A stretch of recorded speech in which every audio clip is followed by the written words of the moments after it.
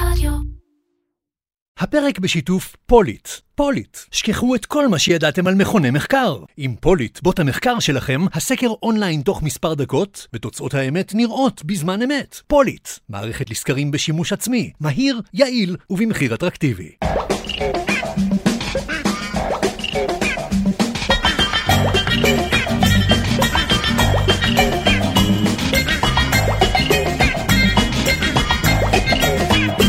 Earcatcher, פודקאסט על פרסום, שיווק ובעיקר קריאייטיב, עם מירן פחמן.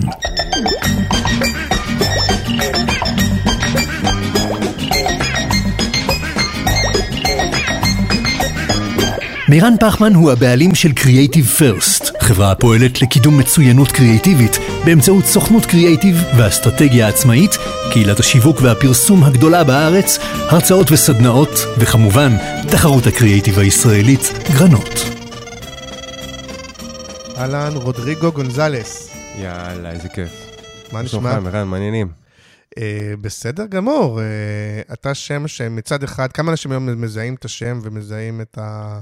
תלוי בגיל, תלוי בדור, אתה יודע, אני כבר שאתמול הייתי עם הבן שלי במשחק במכבי חיפה, עכשיו, החבר'ה הצעירים, אין להם מושג מי אני, אבל כל ההורים של הילדים, רודריגו, מה העניינים, מה המצב? גדלת? מה שרון? גם אתה, כן. לא, והיית בזה, לא? ערוץ ילדים כאן וכל מיני. כן, עשיתי 3 שנים ערוץ ילדים. זה כבר דור שכבר יותר קטן ממני. אז למי שאולי מכיר, לא מכיר מהשם, פעם היית לפני המצלמה וכל מיני כאלה, אבל אתה פה כי אתה המנכ"ל ובעלים של ויו, קריאייטיב אג'נסי, אתה כבר הרבה מאוד זמן, גם אנחנו, האמת שניסיתי להיזכר ממתי ואיפה הכרנו, ולא הצלחתי. אנחנו הכרנו קודם כל לפני בכלל שהאג'נסי ממש תפס תאוצה. כן. אני עוד הייתי פרילנסר, והיה לי בריף מטוויסטד, ממשרד הפרסום של אלון מוליאן. כן. אני לא זוכר אם זה היה לכללית, אני לא זוכר למה זה היה, ואז באותו רגע ראיתי שאתה אז בזמנו גם סיימת במשרדי פרסום, וקפצתי עליך וביקשתי ממך לעזור לי לפצח את הבריף הקריאטיבי. באמת? נפגשנו בבית קפה ברמת גן. אני זוכר. אין לי שעות שזיכרנו מזה, אבל... ראית? לא, אני זוכר. אבל כמובן שנפגשנו גם כמה פעמים, כאילו... כן, ואחרי זה, אתה יודע, משם הכרנו... כבר אז היית מין מפיק וידאו, יוצר וידאו, ביימת קצת. כן. בתקופה הזו שהייתי פרילנסר ועבדתי משרדי פרסום, התמקדתי בעיקר בבימוי, אבל הייתי נותן את המענה גם של ההפקה וגם של הכתיבה, כי זה משהו שאני עושה אותו מגיל מאוד צעיר.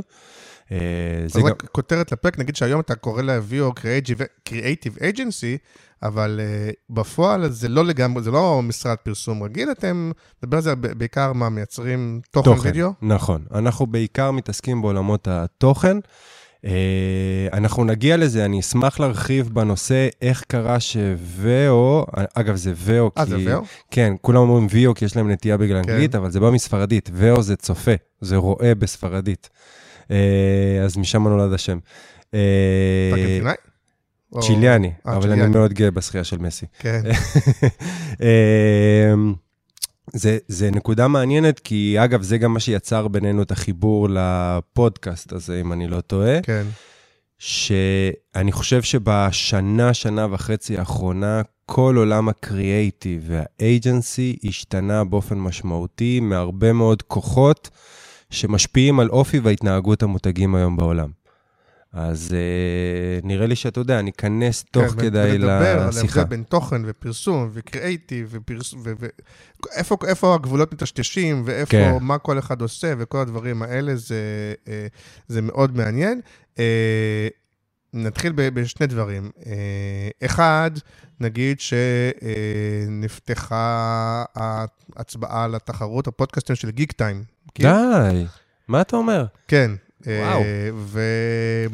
אז שואלת עצמי למה, אתה יודע, חוץ מאגו, כאילו, למה כאילו בא לי, אתה יודע, לזכות בה, יש כל מיני קטגוריות, ויש קטגוריות פודקאסט השיווק של השנה, ופשוט זה כיף, וזה אגו, וזה מביא חשיפה, אני לא יודע להגיד מעבר לזה, למה אני רוצה שמי שמקשיב או מקשיבה, ייכנסו לאתר של גיק טיים, ויצביעו לאירקצ'ר.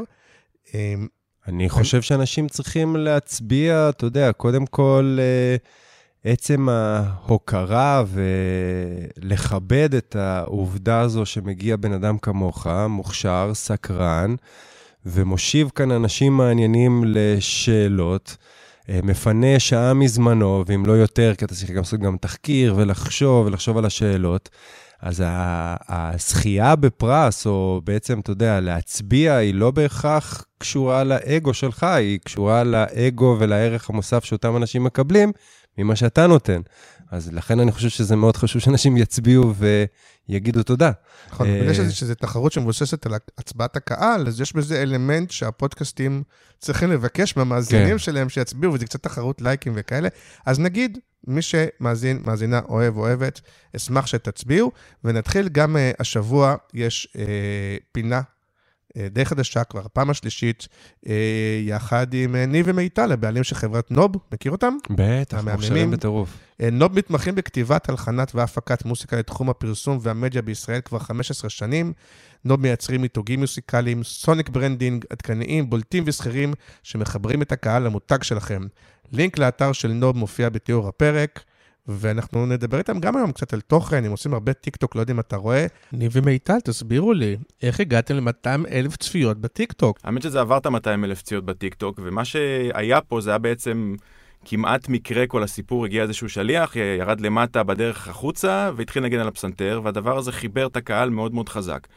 ומאוד מאוד התחברו לזה, והיה שם איזשהו גג מאוד מאוד נחמד, והתוכן פשוט היה מאוד מאוד טוב ומושך. וזה מה שקרה. הדבר הזה פשוט חיבר את האנשים לבן אדם, לתוכן, המוזיקה גם בעצמה מאוד מאוד מושכת. עובדה שאנחנו בעצמנו שמענו את הבן אדם נגן וישר רצנו למטה, זה משהו שמשך אותנו פיזית. זה הכוח של מוזיקה בתוכן, בפרסום ובכלל. אז אתם אומרים שמותגים היום חייבים בעצם לפרסם בטיקטוק? חד משמעית, היום אנחנו חיים בעולם כזה, ברגע שמצלמים פרסומת לטלוויזיה, חייבים לצלם גם באותו זמן תוכן שיתאים לטיקטוק. אי אפשר להעלות פרסומת שמתאימה לטלוויזיה, לטיקטוק, כי זה לא אותה שפה. צריך לדבר בשפה של הטיקטוק, ולא כולם יודעים לעשות את זה, ונרתעים מזה, וזה משהו שהוא מאוד מאוד חשוב לקחת אותו בחשבון היום. אנחנו יודעים לתת למותגים את הקריאייטיב הנכון, ולפתור את זה בצורה שמחוברת עם מוזיקה, כי הרבה יותר מושך מותגים לבוא ולהעביר תוכן עם מוזיקה, כי זה כיף לשמוע, קל לזכור. אני רוצה לתת לכם דוגמה את סרווה. סרווה הפך לשם קוד. זה מוצר שאני אפילו לא ידעתי איך קוראים לו, והשתמשתי בו, והבריף היה, תקשיבו, אנחנו רוצים להחדיר את השם סרווה. דרך המוזיקה הצלחנו לפמפם את השם סרווה, זה הגיע למאות אלפי צפיות, והיום מתחרים מתקשרים ואומרים, אנחנו רוצים שתעשי לנו סרווה. אז הטיקטוק זה אפליקציית סאונד ומוזיקה קודם כל, והיא אפליקציית תוכן. חשוב להשתמש בה, לא לפחד ממנה, והיא באמת אפליקציית שיווק מטורפת. תקשיבו, הקהל שם שנמצא זה קהל שהוא רוצה שיסתכלו עליו, הוא רוצה שיערבו אותו, אחר כך השיחות הופכות מהטיקטוק לבית ספר, מהבית ספר לרחוב, מהרחוב לקניון, ואז הם קונים את המוצר. אז חשוב להתאים ולא לפחד. זהו, אז תודה רבה לנוב, ונגיד גם תודה רבה לאג'ו שמשווקים את ספוטיפיי בישראל, ונתחיל. מהמם. אז איך נתחיל? אתה רוצה לספר את הסיפור קצת של אז אתה אומר ואו, כאילו. כן, אז אתה יודע מה, בוא אני אנסה לספר את הסיפור, ומשם... אוקיי, אז אני אקח את הצעד העסקי, נתחיל משם, אולי זאת תהיה הדרך הטובה ביותר, טיפה רגע לתאר את המסע שאני עברתי, וגם קצת איך צמחנו, איך גדלנו, ואיך הדבר הזה הפך להיות מה שהוא היום. אני, כמו שאמרנו, אנחנו נפגשנו בזה שאני הייתי פרילנסר, וכבמאי ואיש קריאייטיב, ובעצם הזמינו אותי פעם אחת לפני 7-8 שנים בערך, לעשות סרט לאיזושהי מערכת, לא קראו לזה אפילו גם אפליקציה אז, מערכת שפיתחה חברה ישראלית שנקראת נייס, אתה מכיר? באמת אחת החברות הטכנולוגיות המובילות בישראל, אולי המניה החזקה היום שיש בארץ. הזמין אותי לעשות סרט שמסביר איך משתמשים במערכת, לא למשתמש, לא לאיש שיווק, לאנשי מחירות. אוקיי? אנשי מחירות של המערכת. אנשי מחירות של המערכת ברחבי העולם, שמרביתם היו הודי או כל מיני כאלה, זאת אומרת, הסרט היה צריך להסביר, עכשיו, אז קראו לזה סרט, בסדר? צריך להסביר איך בעצם המערכת עובדת, מה הם הפיצ'רים, מה הערך המוסף שלה, ממש תיארנו שם בסרט, איך זה מנתח את שיחות הטלפון, וכדומה וכן הלאה. ושם בעצם נפתחו לעיניים לראשונה. אחד, היה כשהגעתי לנייס וראיתי איזה תאגיד טכנולוגי מפלצתי, ואמרתי, וואו, מה זה העולם הזה? לפני כן, אתה יודע, הכרנו ובאתי מעולמות של הפרסום, הצרכן הרגיל, ה-B2C, שטראוס וכן הלאה וכדומה, המותגים הישראלים שכולם מנסים להגיע אליהם ולקחת חלק מעוגת השיווק שלהם. לקוחות של משרדי הפרסום, מה שנקרא. בדיוק, המשרדי הפרסום הקלאסיים. ואז נדהמתי מהגודל, אחרי שהתחלתי לחקור, גם נדהמתי מהמספרים הפיננסיים. אמרתי, וואו, מה זה המפלצת הזאת? ואז התחלתי לנתח בעצם את הפרויקט שעשינו. כי אמרתי, זאת הייתה פעם ראשונה שלא עשיתי פרסומת, שלא עשיתי משהו שבא בסופו של דבר ואומר, תרכוש, או עולה במחיר ככה וככה. כל התוכן, כל התסריט שכתבתי, ובאותו זמן, לקח לי המון זמן לכתוב את התסריט ולהבין בכלל איך אני כותב אותו, שהוא צריך להסביר מערכת גם לא לאיש שיווק ולא לצרכן, בכלל לאיש מחירות. זה הבריף, אתה יודע, היום זה נראה לנו כבריף נורא מובן מאליו, ברור שמענו זה, אבל אנחנו מדברים לפני 7 שנים, לא ידענו בכלל שאנשי מחירות גם צורכים תוכן, כי הם נמצאים איפשהו במקומות שונים בעולם, וצריך לייצר להם איזושהי יחידות של שפה, וגם שם אתה צריך לשמור על המותג, וגם שם אתה צריך לשמור על סיפור. זאת אומרת שכאילו לא הכרנו את הדברים האלה, וניתחתי את העבודה, ואז אמרתי, רגע, אם זאת החברה הצומחת והמבטיחה ביותר בישראל לפני 7 שנים, זה אומר שיבוא יום, שיהיו עוד הרבה מאוד תאגידים טכנולוגיים, או בכלל תאגידים, שיצטרכו בעצם את השירות הזה, שיתנו להם מענה מלא סביב התוכן שהם יוצרים. כי אז בעצם מה נייס עשתה? היא לקחה מלא פרילנסרים, אותי כבמאי וכותב, ומעצב שיעצב את הדבר הזה, וצלם מישהו אחר. עכשיו, מרוב שהיו כל כך הרבה אנשים, זה היה נורא מסורבל ונורא מסובך לנהל את זה, והתהליך לקח המון זמן, וגם עלה הרבה כסף. וגם מי נהל את זה? מחלקת השיווק, או שהרבה פעמים זה כל מיני... אין להם לגמרי מחלקת שיווק? לא, שזה גם בדיוק העניין המעניין, שזה בכלל לא היה בתוך השיווק, זה היה בכלל איש מחירות. פנים ארגוני, אז זה כזה מין... זה גם לא היה פנים ארגוני, זאת אומרת, זה היה צורך של אותו איש מחירות לנהל את האנשי מחירות בחול באותה שפה. זה כאילו כלי לעבודה שלהם. כלי עבודה, זה לא פרסום, זה לא שיווק, זה לא מחירה אפילו. זאת אומרת, זה כלי עבודה לתחום מאוד קטן, ספציפי, בתוך תאגיד של אלפי אנשים. ואז הבנתי שצריך לפתח. צריך לפתח את הדבר הזה, והעזתי... רגע, לטבל באיזו שאלה שלנו ככה, זה לא... כי מי שמכיר לפעמים וקיבל וכל מיני בקשות וכאלה וזה, זה לא לפעמים נראה קצת משעמם, נגיד להבדיל מפרסומת וזה שאתה אומר עכשיו, זה משהו קצת טכני, עכשיו צריך לעשות סרט של מה זה היה, נגיד בין 2 דקות ל4 דקות בטח. 7 דקות.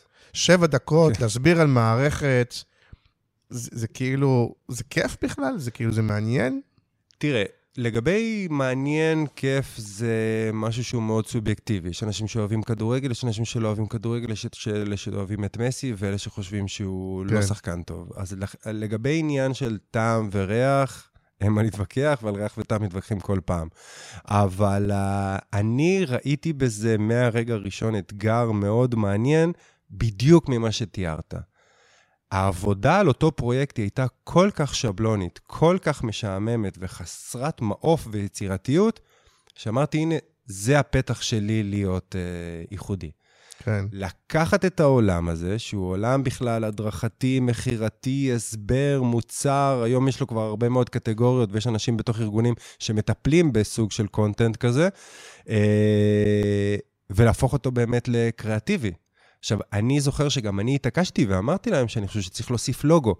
ואז שאמרתי להם שצריך להוסיף לוגו, זה לפני 7 שנים, הם אמרו, מה זאת אומרת? למה אני צריך לוגו? אתה מבין? כאילו, זאת אומרת, גם המונחים של ברנד ורמת הרגש, או רמת הסיפור בתוך אותו פיסת תוכן שאתה יוצר, היא לא הייתה מספיק מהודקת ומספיק רחבה כמו שהיא היום. ומשם התחלתי לפתח את החברה. אמרתי, זאת אומרת, צריך להקים אייג'נסי שמטפל בכל העולמות האלה של הקונטנט.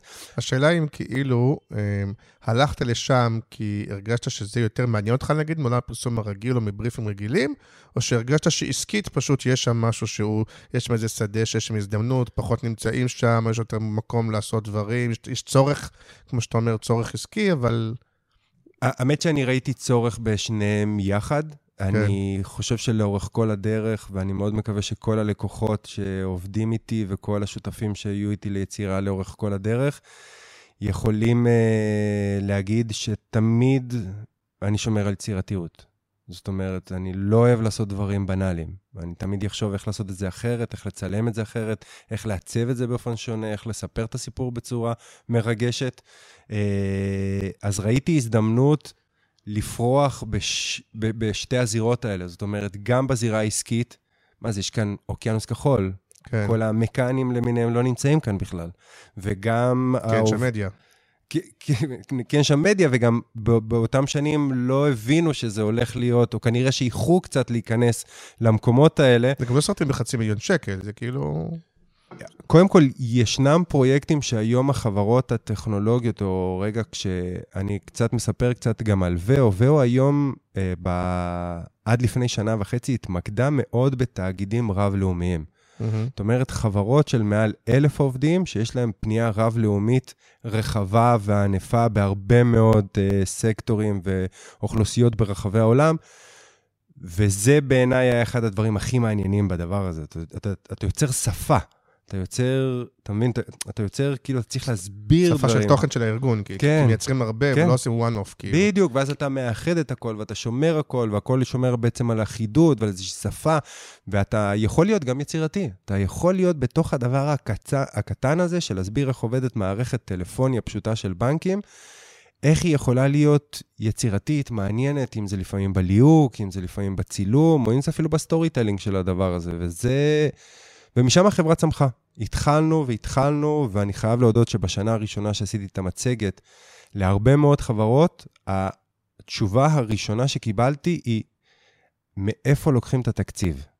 כן. כי זאת הייתה הבעיה הראשונה שאיתה התמודדתי. כי בעצם כל דבר בעבר שהכרנו, התקציב של תקשורת כזו או אחרת, ישבה במרקטינג. עכשיו, לאט לאט הבריפים שהתחילו להגיע למרקטינג, הם בכלל לא כולם היו החוצה. זאת אומרת, הם היו הרבה פנימה, והם גם לפעמים היו הרבה הדרכה, והם גם היו סיילס, והם היו גם customer success, והם היו גם בעצם, אתה יודע, שמירת לקוח, ועוד הרבה מאוד דברים, ואז התחיל להיפתח עולמות חדשים, שהתקציב פתאום עובר למקומות אחרים, פתאום יש את המרקום, פתאום ה-HR, פתאום ההדרכה, פתאום לסיילס יש תקציב משל עצמו, ואז החברה גם לאט לאט התחילה להיכנס ולצמוח בעוד הרבה מאוד מקומות ועוד הרבה מאוד תחומים, וככה צמחנו יחד עם התעשייה, יחד עם הביזנס, יחד עם הרבה לקוחות שבתחילת הדרך הם היו סטארט-אפים, והיום הם יוניקורנים מפלצתיים, אבל גם היום אתה לצורך העניין צריך לשווק בבחינה הזאת שאתה צריך לבוא לחברה וכאילו למכור לא רק לעצמך, אלא בכלל אתם צריכים חברה שתעשה לכם תוכן בווידאו? לא, היום חברות מבינות. היום חברות מבינות. זאת אומרת, היום אני לא מתמודד עם להסביר למה. היום אנחנו מתמודדים עם מחיר, אוקיי, שזה מן הסתם... מגבילות שהן צריכות, עכשיו הן צריכות לבחור ספק, משהו. בדיוק, ספק, מחיר, קריאטיביות, שירות, סל לקוחות שיש לך, ניסיון קודם. אז האוקיינוס כבר לא כזה כחול? לא, האוקיינוס כבר לא כחול. יש הרבה מתחרים? הרבה מתחרים, וגם הגדולים נכנסו. אתה יודע, אם הזכרנו את מקן טק עושה עבודה יוצאת מן הכלל. יוצאת מן הכלל. היא באמת, וואו, זה... למשל זה יותר באמת הייטק, לא? תראה, מה זה הייטק? היום בישראל אנחנו מחזיקים תאגידים, ישראל היא באמת חממה, ואי אפשר לתאר בכלל את מה שקורה כאן באקוסיסטם והביזנס בישראלי. יש פה הרבה מאוד תאגידים שהם לא כולם 100% בהגדרה הטקית שלהם, הקלאסית, כמו שאנחנו מכירים מהעבר, אבל כבר יש להם שלוחות וזרועות טק, או דאטה, או תכנון, או ניתוח, כבר נורא גדולות, כפי שסתם אני יכול רגע לתת דוגמה, פאז, יש ילו, כאילו, כל הזה, שופרסל, למותגים שהיום כבר יש להם המון משקל טכנולוגיה.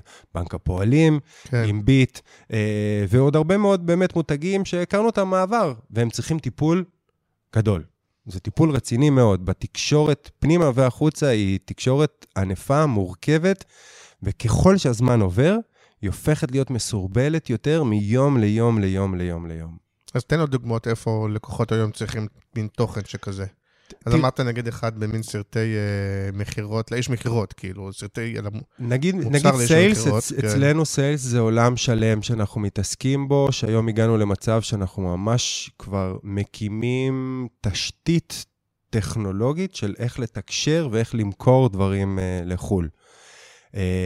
כמובן שהקורונה האיצה את זה באופן משמעותי, אבל אנחנו כבר לפני כן התחלנו טיפה לשחק עם זה. כל מקומות הלייבים והסטרימינג וה-OBS, אני לא יודע אם זה קצת אומר לך, כל מיני מונחים שאני זורק כאן, שלפני שזום הפך להיות ברירת מחדל, וובינרים וכאלה. היינו צריכים לאלתר הרבה מאוד דרכים בעצם לייצר שיחות וידאו חכמות.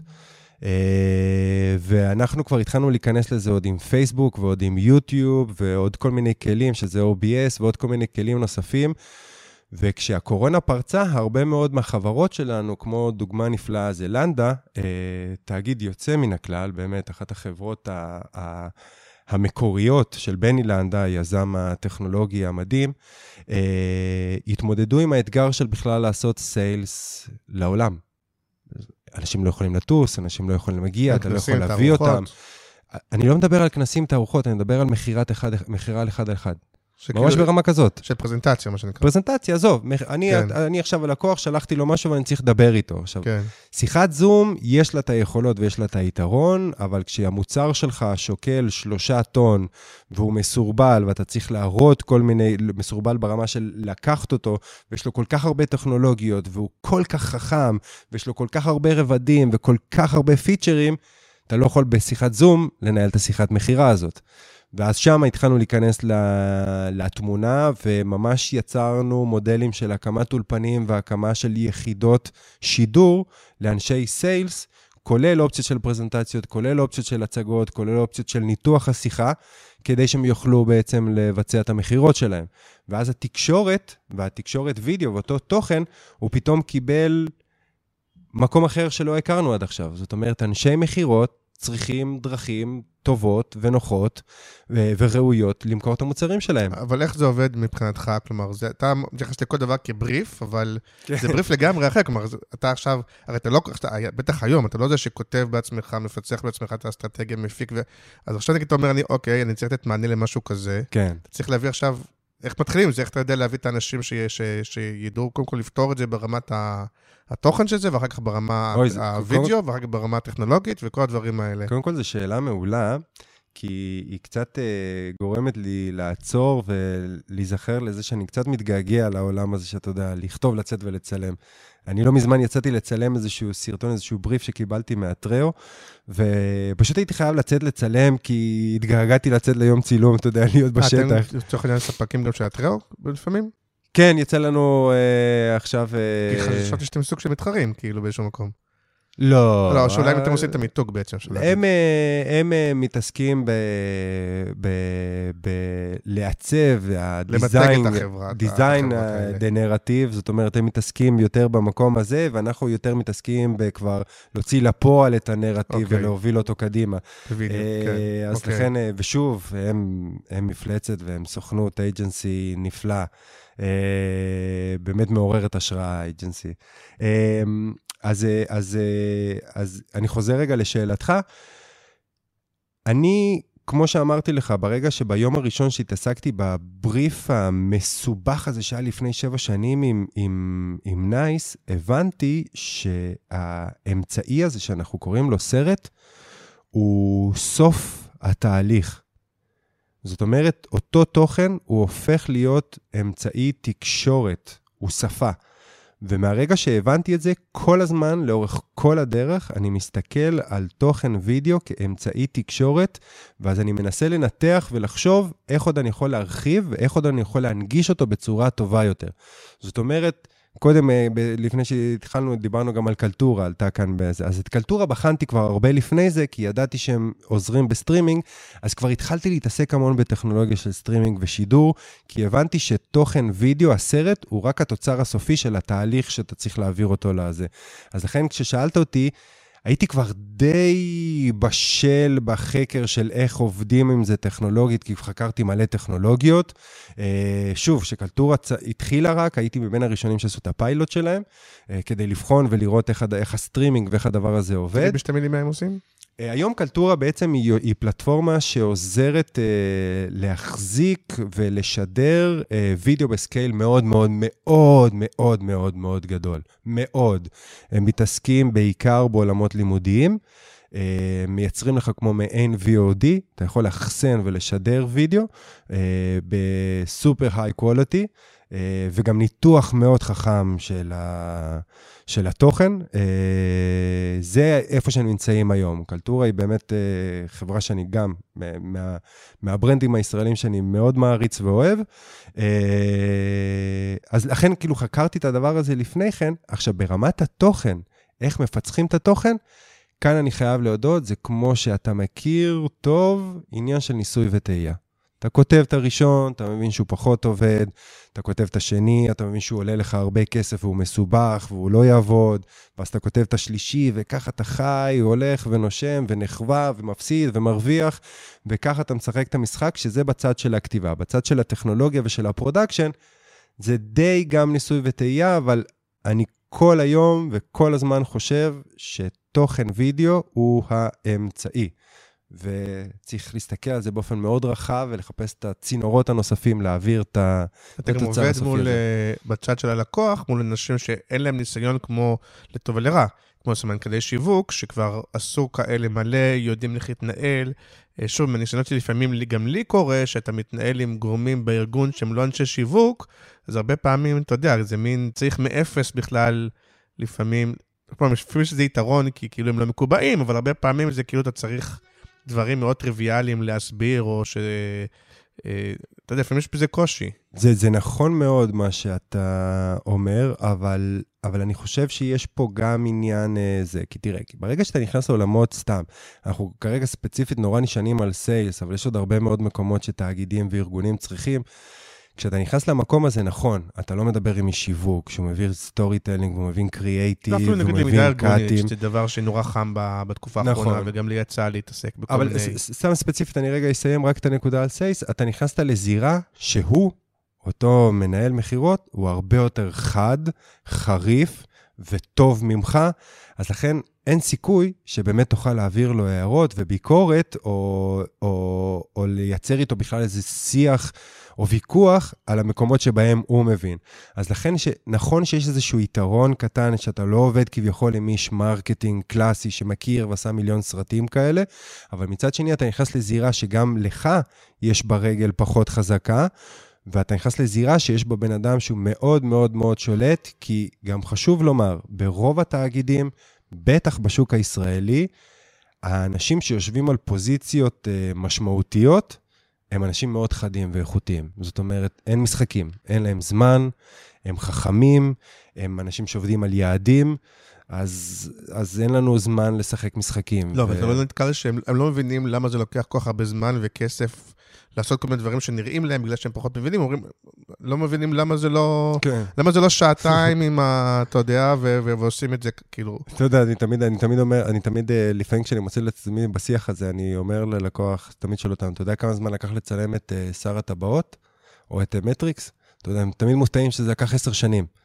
אני אומר, כן. לעשות משהו יפה לוקח זמן. כן, אומר לך, בסדר, ואתה כולה צריך לצלם פה את השרת, ולשים קצת כותרות של מה הוא עושה. אני מתייחס לכל דבר שאני עושה כמו המטריקס. אתה לא עושה שר הטבעות, כאילו.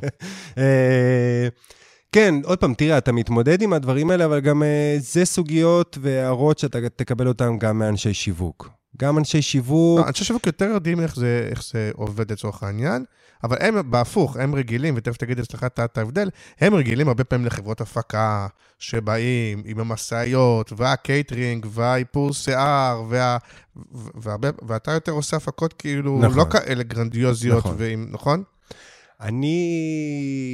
אנחנו פיתחנו קצת את העולם הזה והפכנו אותו לזוהר, כי אנחנו הצלחנו לפתח ולתפוס את הנישה הזאת של ה-lean production.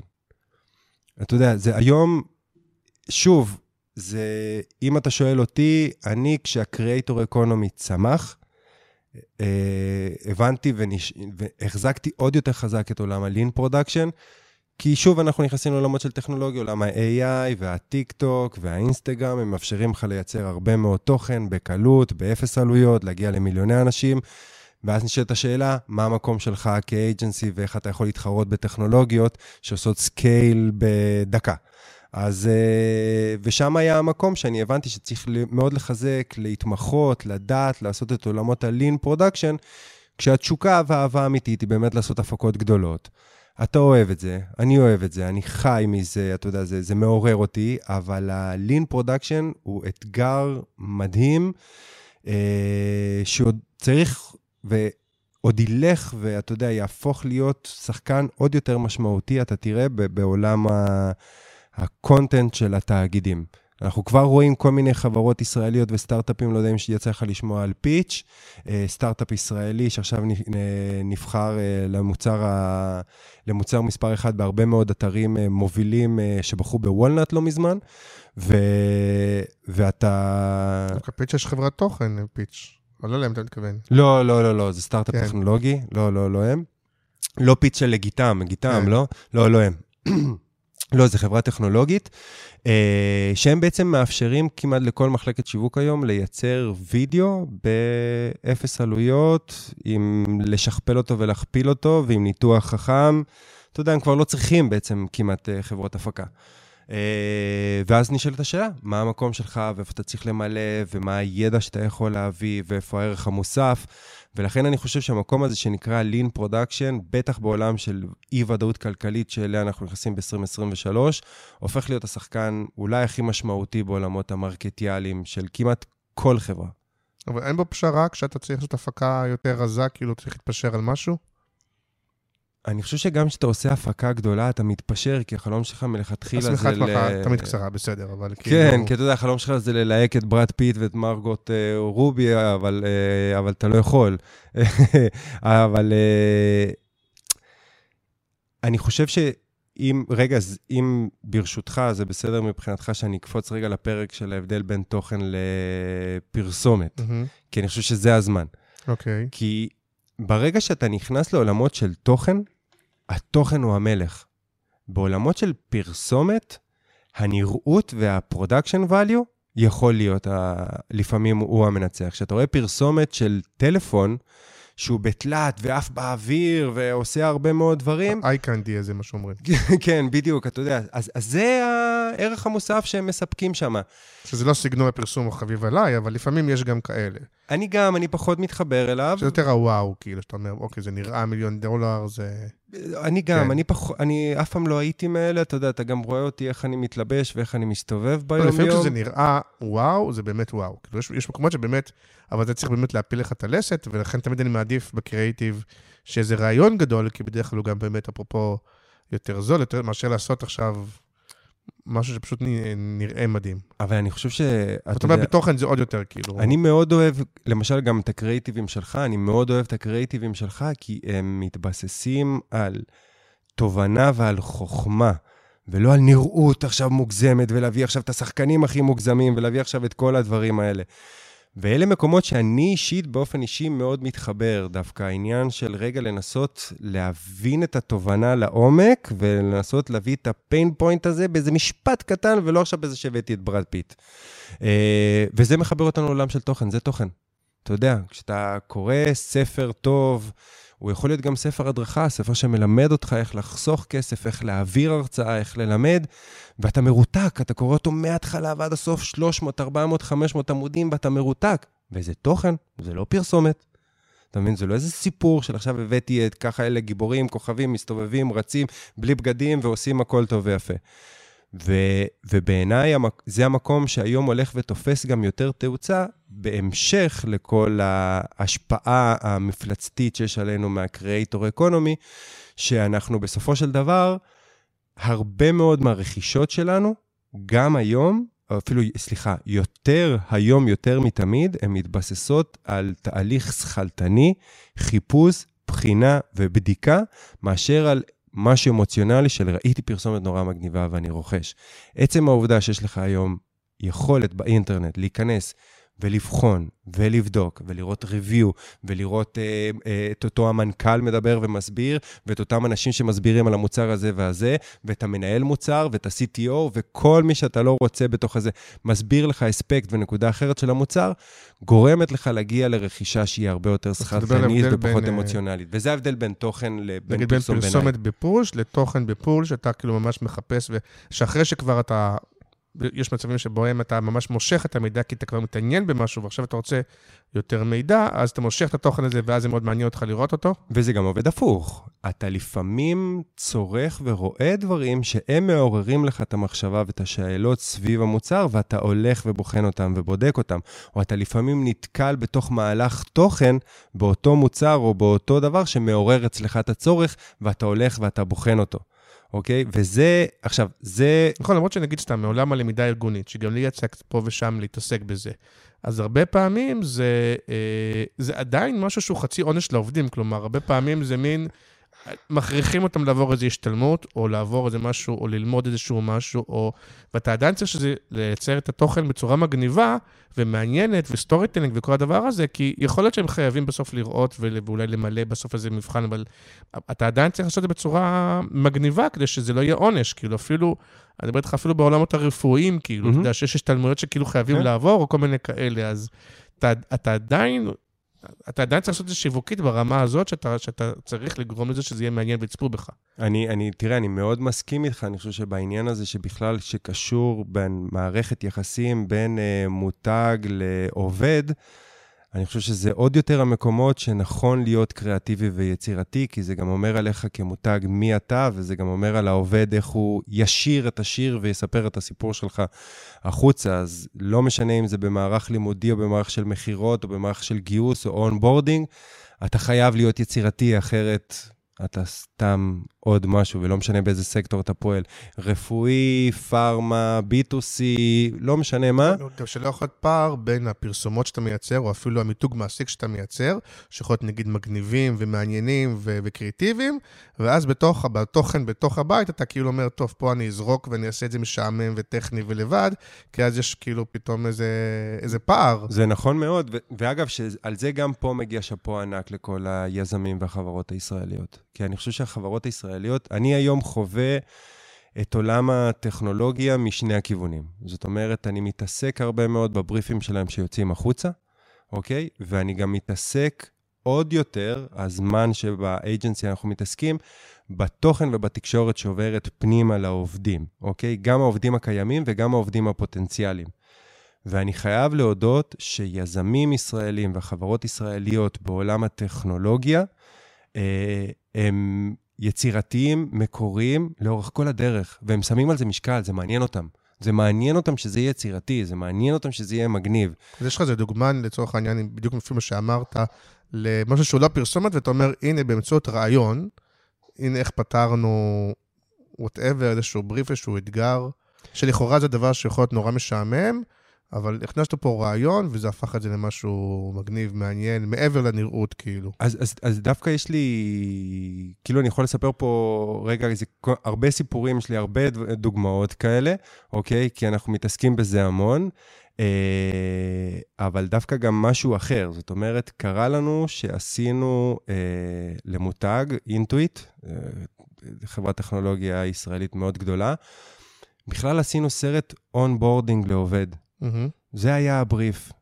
עשינו סרט אונבורדינג לעובד, ועשינו גם סרט אחר, שהיה בכלל סרט פנים ארגוני, שבא לספר על מעבר למשרדים. עשינו זה סופר יצירתי, ברמה של עכשיו אנחנו עושים עם פרומו, וצילמנו, ועשינו צילומים בסופר סלו מושן, והבאנו ילדים, ועשינו כל מיני דברים נורא מגניבים. ומרוב שזה היה מגניב, ומרוב ששמו את זה ברשת, זה פתאום הפך להיות החומר המרקטיאלי, המוביל, והשפה שלהם כמעט לכל המהלכים האחרים שהם עשו. ואז זה החלק היותר מעניין בעיניי, שפתאום תוכן שהוא פנים ארגוני, הופך להיות בכלל תוכן מרקטיאלי, שמספר את הסיפור של מותג.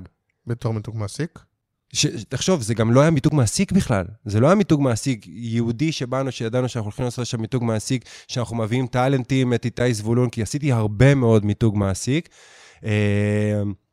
זה לא שאנחנו באים ואנחנו יודעים שאנחנו עושים מיתוג מעסיק ואנחנו רוצים להשיג ויראליות. לא, כשאתה אומר שזה נהיה חומר מרקטיאלי, אתה מתכוון מבחינה של מיתוג מעסיק או מבחינה של... לא. שזה כאילו עזר לשווק את המוצר עצמו? זה פתאום עזר לשווק את המותג, את כל החברה. זה לא היה בתכנון בכלל שזה יצא החוצה. אנשים ראו את זה, אהבו את זה, וזה נתן מודעות וזה לשם פתאום הפך המותג. להיות ויראלי ברמות שאין לתאר, וזה הפך להיות פתאום שפה, וזה פתאום הפך להיות סגנון, ופתאום את כל הגימיקים ואת המשחקים שעשינו עם הצורה הזאת ועם זה ועם זה, פתאום זה חוזר על עצמו. זה סרט מעבר משרדים כאילו? כן, תחשוב, משהו שהוא הכי... אוקיי, ואתה יכול לספר מה היה שם שצריך לראות את זה? לא, זה גם לא דברים שהם יותר מדי... זה פשוט, אני חושב שזה... לא היה כאן איזשהו, אתה יודע, אם אתה שואל אותי, האם היה איזשהו פיצוח קריאטיבי, נורא נורא נורא מקורי ונורא חכם, אני לא חושב שהיה. אני חושב שזה פשוט השילוב של היכולת לעשות lean production באיכות מאוד מאוד טובה, והעובדה הזאת שבהמשך לפתיח שלך, של גבולות שהופכים להיות מטושטשים מרגע לרגע, המקום הזה של תקשורת פנים ארגונית, הוא כבר תקשורת מרקטיאלית לכל דבר, והוא יכול לשמש אותך בזה. זה קרה לי גם עם נטפים, גם עם נטפים עשינו משהו נורא יפה. איתי ביכלר, אתה מכיר? בטח. גאון, גאון, גאון, גאון, גאון. שהיה בסוד הסטרים. כן, גאון, איש גאון, באמת איש גאון. תסחיטאי ואיש קריאיטיב, לא, באמת אדיר. קיבלנו בריף של נטפים, והוא כתב סרט לנטפים, וניתחנו את התסריט וכתבנו אותו, והמטרה היה לעשות סרט גיוס עובדים פשוט. הלכנו שם על מין היסטוריה כזאת, ויצרנו קולאז' נורא מגניב של הרבה מאוד סרטים מרחבי כל העולם, יחד עם חיבורים שהשלמנו אותם באופן כזה קצת מוגזם, ויצרנו איזה מין חתיכה של 1.5 דקות שהיא צוחקת על עצמה, לא צוחקת על עצמה, ונותנת את כל הבנפיץ ואת כל הצלחות שהחברה עשתה בשנים האחרונות. זרקנו את זה לרשת. וזה פתאום הפך להיות ויראלי בטירוף. ויראלי בטירוף, הגיע למספרים מטורפים, אתה יודע, זה היה בכל העולם. וואלה? אוקיי? וזה עוד פעם מראה לך איך הגבולות האלה מטושטשים, מזה שאתה יוצא להפקה, שהיא לא אוהבת עכשיו את כל השחקנים הכי גדולים בעולם, ולא זה... אבל איך זה עובד כמו משרד פרסום? כלומר, לצורך העניין, במקרה הזה נגיד לך תסריטאי אאוטסורסינג, אבל יש לך גם קופירייטרים אין-האוס, אני מניח? כן, אנחנו היום... אבל זה כמו משרד פרסום, יש להם מישהו מנהל קריאטיב שמיישר את התסריט, או ש... אצלם, במחלקות... לא, אצלכם. אצלי כן, אצלי... אני גדלתי על משרדי פרסום של פעם. למרות שלא היית ממש במשרד פרסום בעצמך. עבדתי שנה וחצי בתור מנהל לקוחות בטוויסטד. וואלה. כן, זאת הייתה השנה הראשונה שלי בעולם הפרסום. כשאתה אומר שנפגשנו, אתה עבדת אז בטוויסטד? אבל אז הייתי פרילנסר בטוויסטד. זה היה כבר השלב כי אני אף פעם לא הייתי בטוויסטד, אבל אולי זה היה פרילנס, לא זוכר. לא, אז הייתי כבר פרילנסר בטוויסטד, כן. אז אני לא אשכח לעולם את השנה הראשונה שלי בתור... וואו, זה היה קשה. ואחרי זה עבדתי פשוט עם משרדי פרסום, אחרי זה עבדתי מכן, עשיתי להם כפרילנסר, אז עבודה אצלך בתוכן היא דומה לעבודה במשרד פרסום, יש בריף שנכנס על ידי תקציבי, הוא מנהל לקוח, נכנס לקריאייטיב, יש מנהל קריאייטיב, מאשר, כל הדברים האלה. אחד לאחד. או שיש איזשהו צוות שהוא כבר פרונט לקוח, מאשר איתו הרבה, כאילו שיש קיצורי דרך כאלה. הלוואי. לא? הלוואי, אם יש קיצורי דרך, אני אשמח לשמוע, אבל לא, זה ממש עובד כמו תהליך, אנחנו מקבלים את הבריף, אנחנו מבינים, אנחנו מנתחים, לפעמים יש תחקיר, עושים תחקיר, קוראים הרבה, מבינים את המותגים. עכשיו, בגלל שאנחנו מתעסקים בהרבה טכנולוגיות גם, אז אתה צריך ללמוד הרבה נושאים מחדש. עכשיו לא מזמן הגיעה אלינו חברת סייבר, אני כרגע לא יכול להגיד מי החברה, והייתי צריך ללמוד תחום חדש בסייבר שלא הכרתי, תחום מרתק, יזמים ישראלים גם, שזו חברה מפלצת. אז היינו צריכים ללמוד תחום חדש, למדנו, חקרנו, התחלנו לכתוב את העולמות, ראינו מתחרים, מצגת, אוהבים, תסריט, מדייקים תסריט, פאנצ'ים, מיתוג, איך זה ייסגר, יוצאים לפרודקשן, מעצבים, כל הנגזרות למדיה וכדומה שצריך, פעילויות תוכן נוספות שיכולות לתמוך בזה, וזהו. אבל כן יש אצלך, בניגוד אולי למשרדים הקונבנציונליים, נגיד גם ההפקה היא אינאוס, נכון? היום אנחנו, שזה משהו שגיליתי לאורך הדרך, אני 6 שנים מפעיל הפעילות הזו, והתחלנו בתחילת הדרך עם הרבה מאוד פרילנסרים, שזה היה יוצא מן הכלל, כי אתה נהנה מהרבה מאוד חופש יצירתי של הרבה מאוד אנשים מגוונים, אבל בצד וגם כדי להשיג את הביכלרים האלה, הם כאילו טלנטים. תראה, זה טלנט. זה סיפור אחר, איתי הוא טלנט. לא, בשם שם קוד הביכלרים, זה טלנטים שהם כאילו... אבל טלנטים לנצח יהיו טלנטים. ויהיו פרילנסרים, כאילו קשה להביא אותם... כי הם טלנטים, כי הם מוכשרים והם טובים, ובאמת, אתה יודע, כמוך, יש להם, אתה יודע, יש להם את הטאץ' הזה, יש להם את היכולת הזאת, אתה יודע, בשנייה לפצח משהו שעכשיו צוות שלם יישב ולא יצליח לעשות. והתחלנו בתחילת הדרך עם הרבה מאוד פרילנסרים ומחלקה משפטית רצינית, הרבה מאוד חוזים. מאחר ואני עובד עם הרבה מאוד תאגידים גדולים, אז אני גם מחויב להרבה מאוד חוזים מולם ולהרבה מאוד חוזי סודיות, ואני לפעמים צולל גם לטכנולוגיות שעוד לא יצאו לשוק, אז לכן אני מחויב גם להחתים את הספקים על סודיות, והרבה מאוד ביטוחים שונים לכדומה וכן הלאה. פה זה רגע מעניין כמה שתרשה לי להיכנס לך לכיס, לא מבחינת הרווח, אבל זה כאילו, היות ואין מדיה, יש לפחות ריטיינר, לפחות הם אומרים לך, תקשיב, אנחנו מתחייבים שאנחנו עושים ככה וככה סרטים בשנה, או שכל פעם זה פרויקט של... תלוי באיזה שלב עוד 30, עוד 50, עוד זה כאילו... תלוי באיזה שלב בגרות של העסק אתה שואל, היום... כדי שאתה תדע לתכנן כמה אנשים, כמה פה, כמה שם, לראות שזה... תראה, היום ואו היא כבר... היא חברה, כמו שהבן שלי אומר, חברה גדולה. כן. אתה יודע, היום היא כבר חברה גדולה. אנחנו גם מתעסקים בעולמות של תשתיות, של אולפנים ותקשורת, כמו שאמרתי לך, יש לי לקוחות שיש לי אצלם אולפנים שהקמנו והרמנו אצלם, אז הם יושבים כמעט באופן קבוע על שימוש, תיקונים וכדומה וכן הלאה. כי הקמתם את זה בצד של הלקוח, לא אצלך? כן, אנחנו הקמנו את האולפנים, כל מה שסיפרתי קודם על אנשי סיילס וכאלה, הקמנו ממש אולפנים אצל לקוחות. יש לי לקוחות שקמנו... ואז הם מפיקים לעצמם את התוכן? בדיוק, ואנחנו מפעילים להם את זה מרחוק, יש לי מערכת מבוססת ענן, ואנחנו ככה מפעילים את הדברים האלה מרחוק, מטפלים להם, מגיעים לשם כשצריך, או עושים וובינרים יותר גדולים, או שידורים יותר זה, או דברים ספציפיים שצריכים, יוצרים להם את החומרים שהם צריכים בשביל המחירה, בשביל הזה, כאילו כל מיני כאלה. יש לי חברות שיושבות על מה שאנחנו קוראים, שאנחנו יודעים את כמות התוצרים שהם ייצרו בשנה, אז לכן אנחנו כבר מלווים אותם בתהליך השנתי.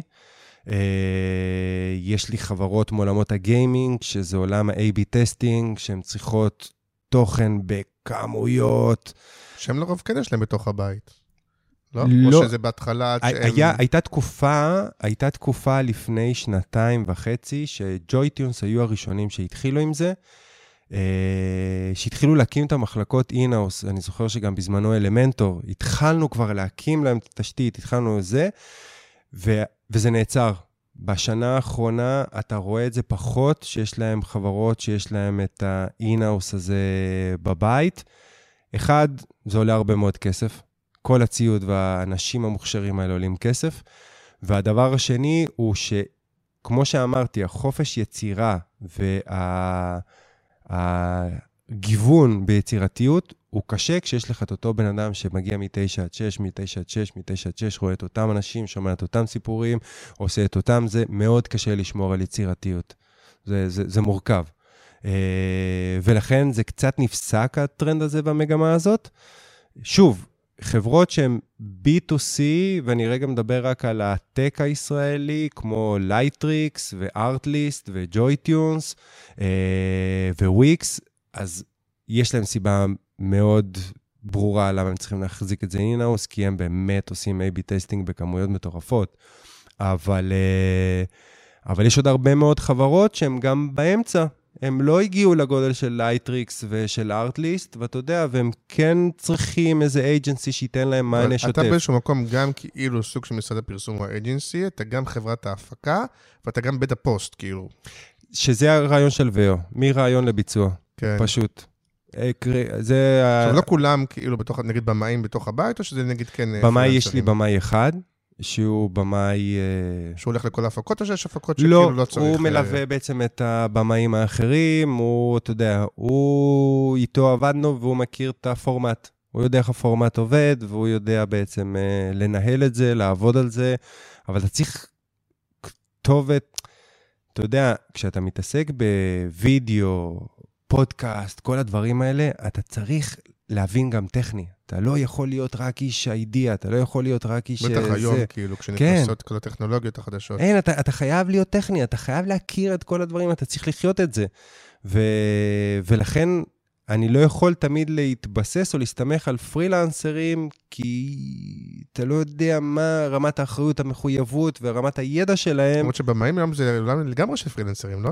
אין הרבה במאים שהם באים לעבוד אין-האוס. לא, יש, בחברות הגדולות אתה יכול לראות אנשים מאוד מוכשרים, מאוד, ג'וי-טיונס, תשמע, ג'וי-טיונס מחזיקים יוטיוברים מובילים, באמת, שני אני לא יודע אם אתה מכיר אותו. תום. כן, תשמע, הם... התארחו בפודקאסט. הם מדהימים.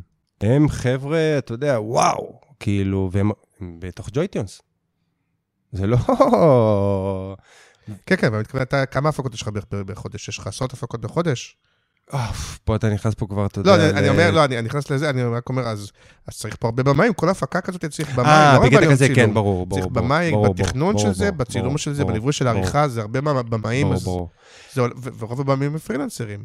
כן, תראה, רוב האנשים האלה, נקרא להם היוצרים, לא משנה אם זה כאילו אם זה ברמת הבימוי, או ברמת הכתיבה, או ברמת ההלחנה, או לא משנה באיזה צד, הם תוצר של הגיג אקונומי, הם אוהבים להיות פרילנסרים, ואני בעד, אני מכבד את זה, ואני חושב שזה מדהים, והם אלה שעושים את התעשייה הזאת כל כך צבעונית וכל כך איכותית, ואסור וצריך להמשיך לטפח אותם, ולשלם להם בזמן, ולתת להם את התנאים שהם מבקשים,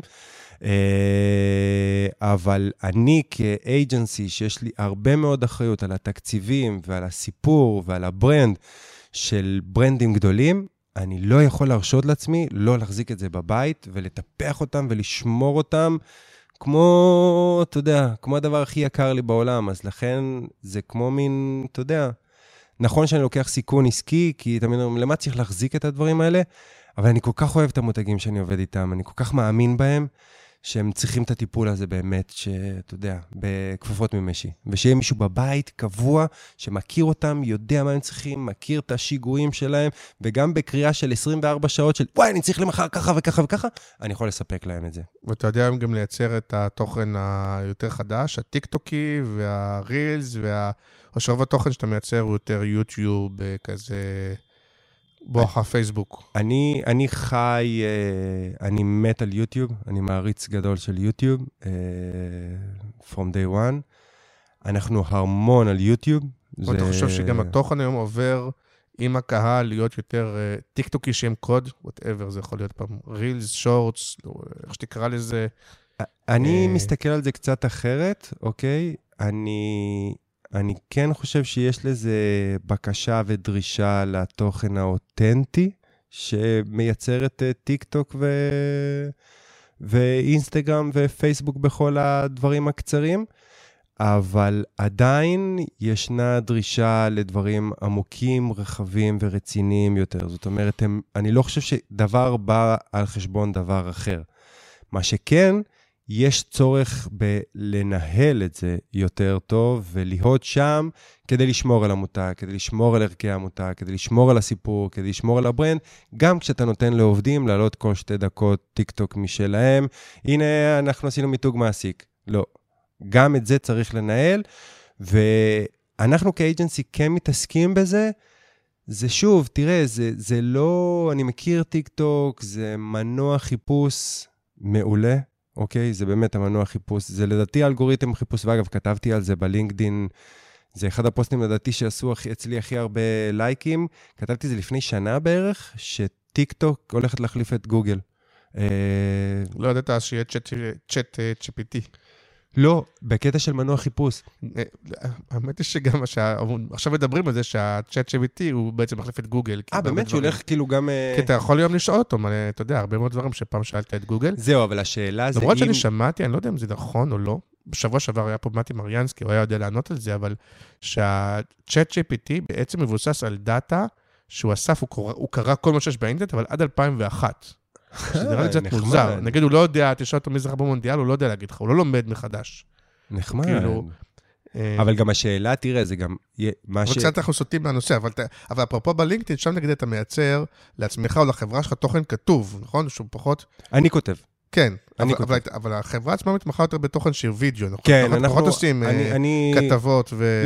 לא, אתה יודע, אין מה לעשות. בהמשך למה שאמרת על טיק טוק, העולם הולך למציאות ויזואלית. כל אחד מאיתנו מחזיק ביד, מכשיר נייד, 4K, עם 120 פריים, שאתה יכול להלביש עליו היום גם את המוזיקה של קולדפליי, אז אין סיבה שאנחנו נשאר בעולם הכתוב, כאילו, כי העולם הולך מה אתה קודם? שום דבר לא מחליף שום דבר בסוף. נכון. אני אוהב לכתוב בלינקדאין דברים שעולים לי בבטן, הם גם לא מרקטיאליים, אתה יודע, אני גם לא מספר על האג'נסי, כמו שאתה הופתעת בכלל מכל מיני פעילויות שאני עושה ודברים, אני לא מפרסם על זה, אני לא כותב על זה, אני אוהב לכתוב דברים לא יודע, סוגיות מחשבות שעולות לי בראש. אבל כן דיברת על השינוי שהעולם הזה עובר, שקריאייטיב עובר שלה, אז איפה שם זה מטריד אותך? או מה לדעתך שם?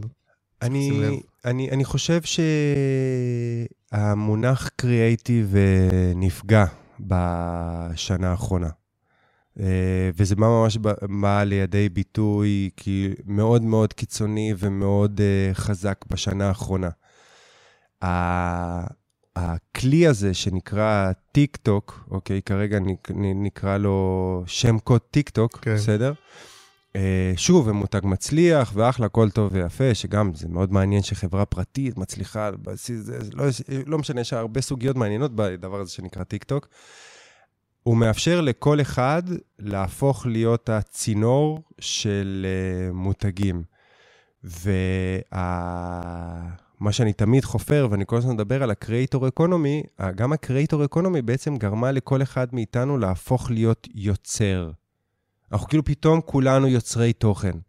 אנחנו פתאום כולנו אנשי קריאייטיב, אנחנו פתאום כולנו אנשים שיודעים לעשות וליצור. וזה קצת פוגע באמת ביכולת ובדרישה האמיתית של מה זה קריאייטיב, ובטח בעולמות של מותגים של ברנדים ושל נרטיב, והפגיעה הזאת היא פגיעה שאני גם רואה אותה במכללות, אני רואה אותה גם בלימודים, אני רואה גם את הבוגרים שאני מראיין, את החבר'ה שזה, הם חושבים שהם מעלים טיק טוק, ושזה נחשב קריאייטיב, ושזה נחשב פיצוח של בריף. ואסור לנו, כאנשי פרסום וכאנשי מרקטינג, וכאנשים שמעריכים את הדבר הזה שנקרא ברנד, לתת למונח קריאייטיב, ללכת לאיבוד ולתת לו את המשקל שהוא צריך, כי כמו שאמרת, גם כשאתה מעביר הדרכה ואתה מלמד את הדבר הכי משעמם בעולם, אתה צריך להיות קריאטיבי.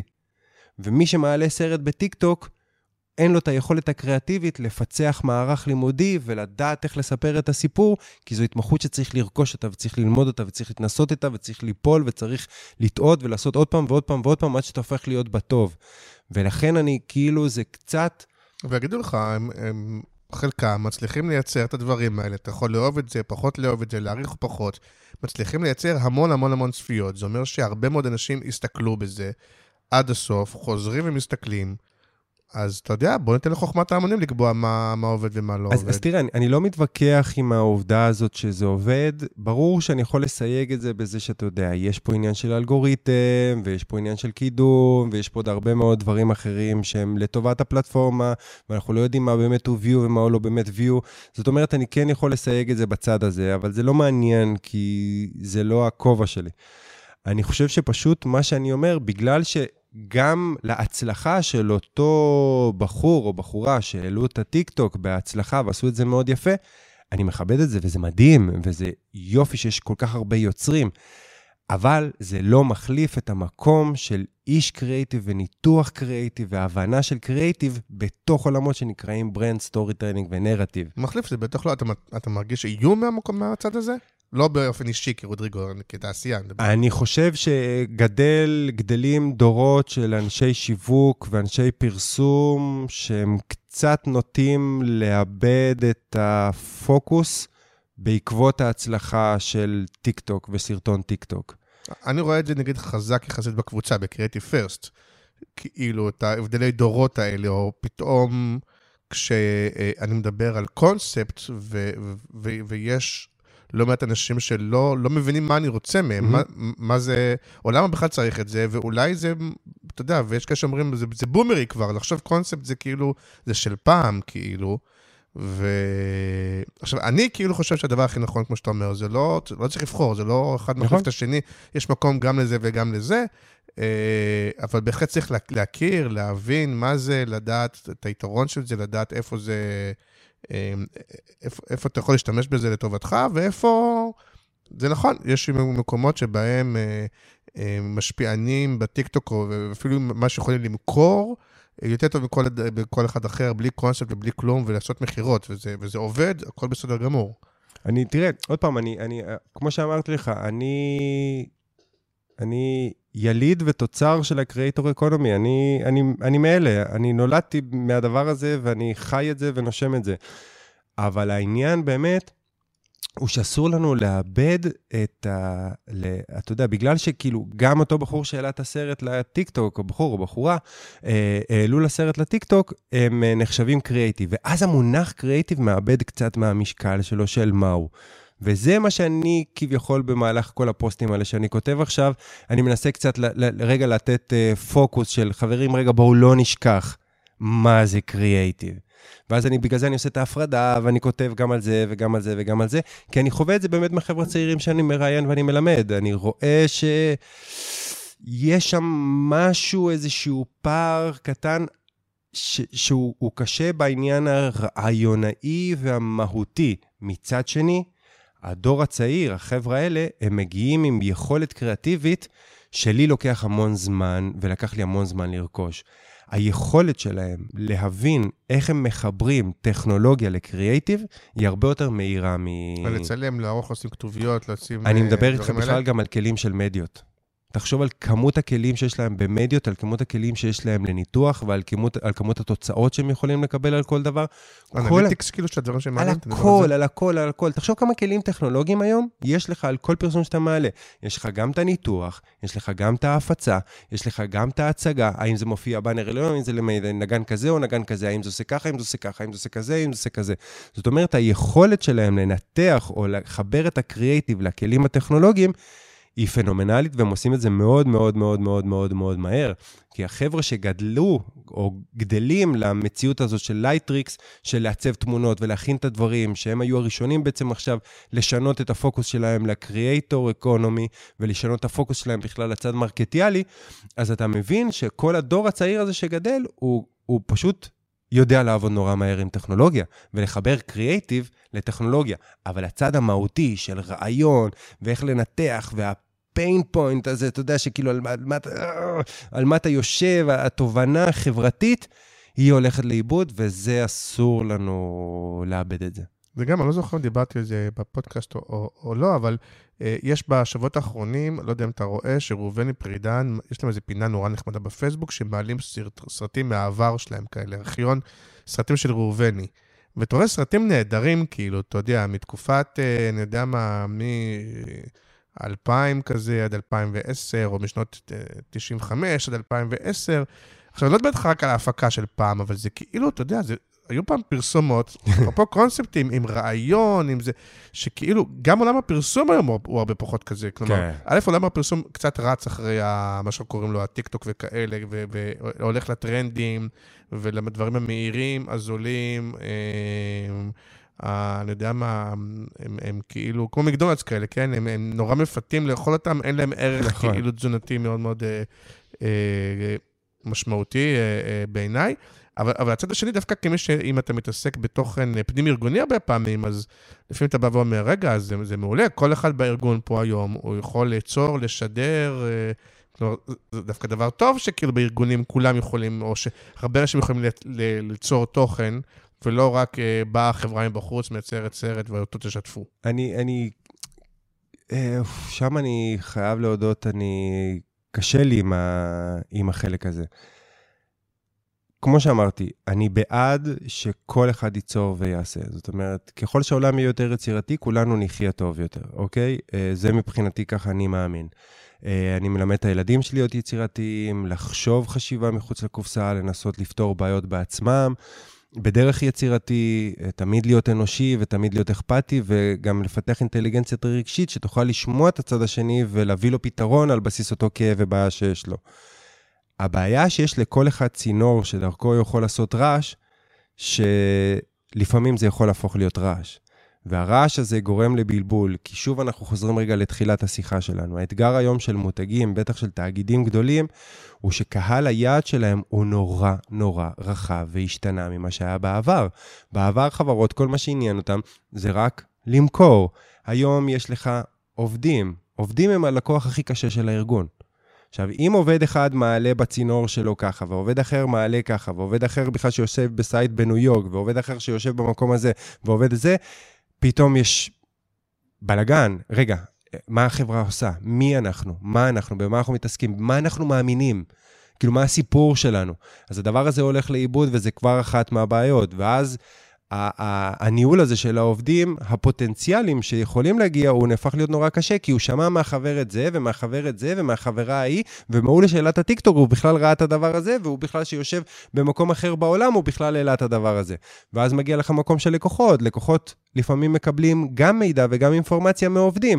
אם עובד מחליט עכשיו להיות ממורמר, ומעלה דרך הצינור שלו כמה החברה לא עובדת ולא טובה, ובדיוק האיש מחירות נמצא בתוך כדי מחירה. הוא פתאום נגיד, מה זה, החברה הזאת לא... זה קורה, כן. וזה קורה, בדיוק, וזה קורה. אז לכן אני אומר, העובדה שיש לכל אחד צינור לעשות איתו רעש, היא לא רק בצד החיובי, ופה אני חוזר למה שאמרתי קודם.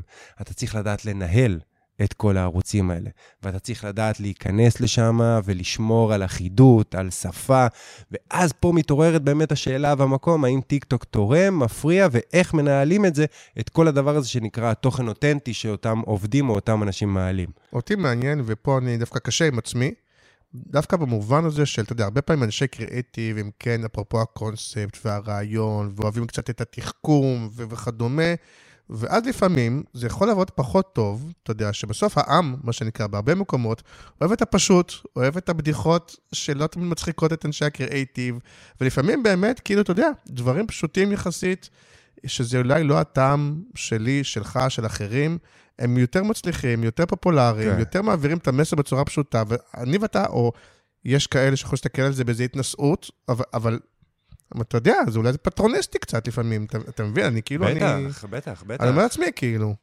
תראה, אני במקם הזה,